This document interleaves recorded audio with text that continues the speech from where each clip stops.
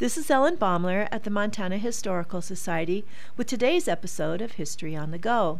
The small cannon, known as the Bighorn Gun, is a Montana treasure with a history that can only be told in part. No one knows exactly what events it witnessed before it came to Montana.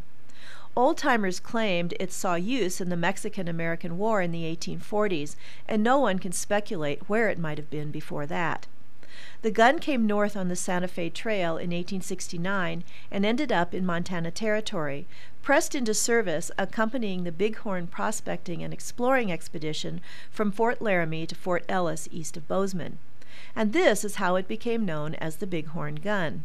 In 1874, the Yellowstone expedition set off from Bozeman in the dead of winter with 146 men. They carried the cannon on this dangerous trip and used it effectively on several occasions.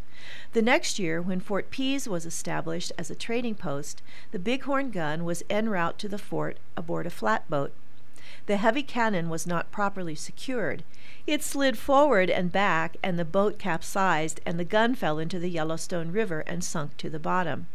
It was soon retrieved, oiled and polished, and served until Fort Pease was abandoned.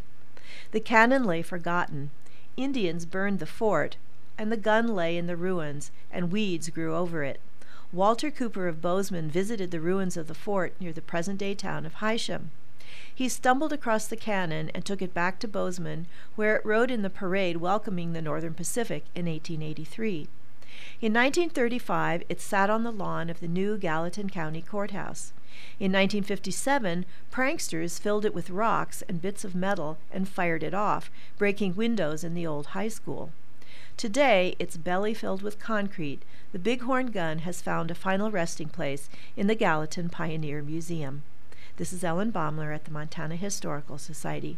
Visit us, become a member, and show your love for Montana's heritage.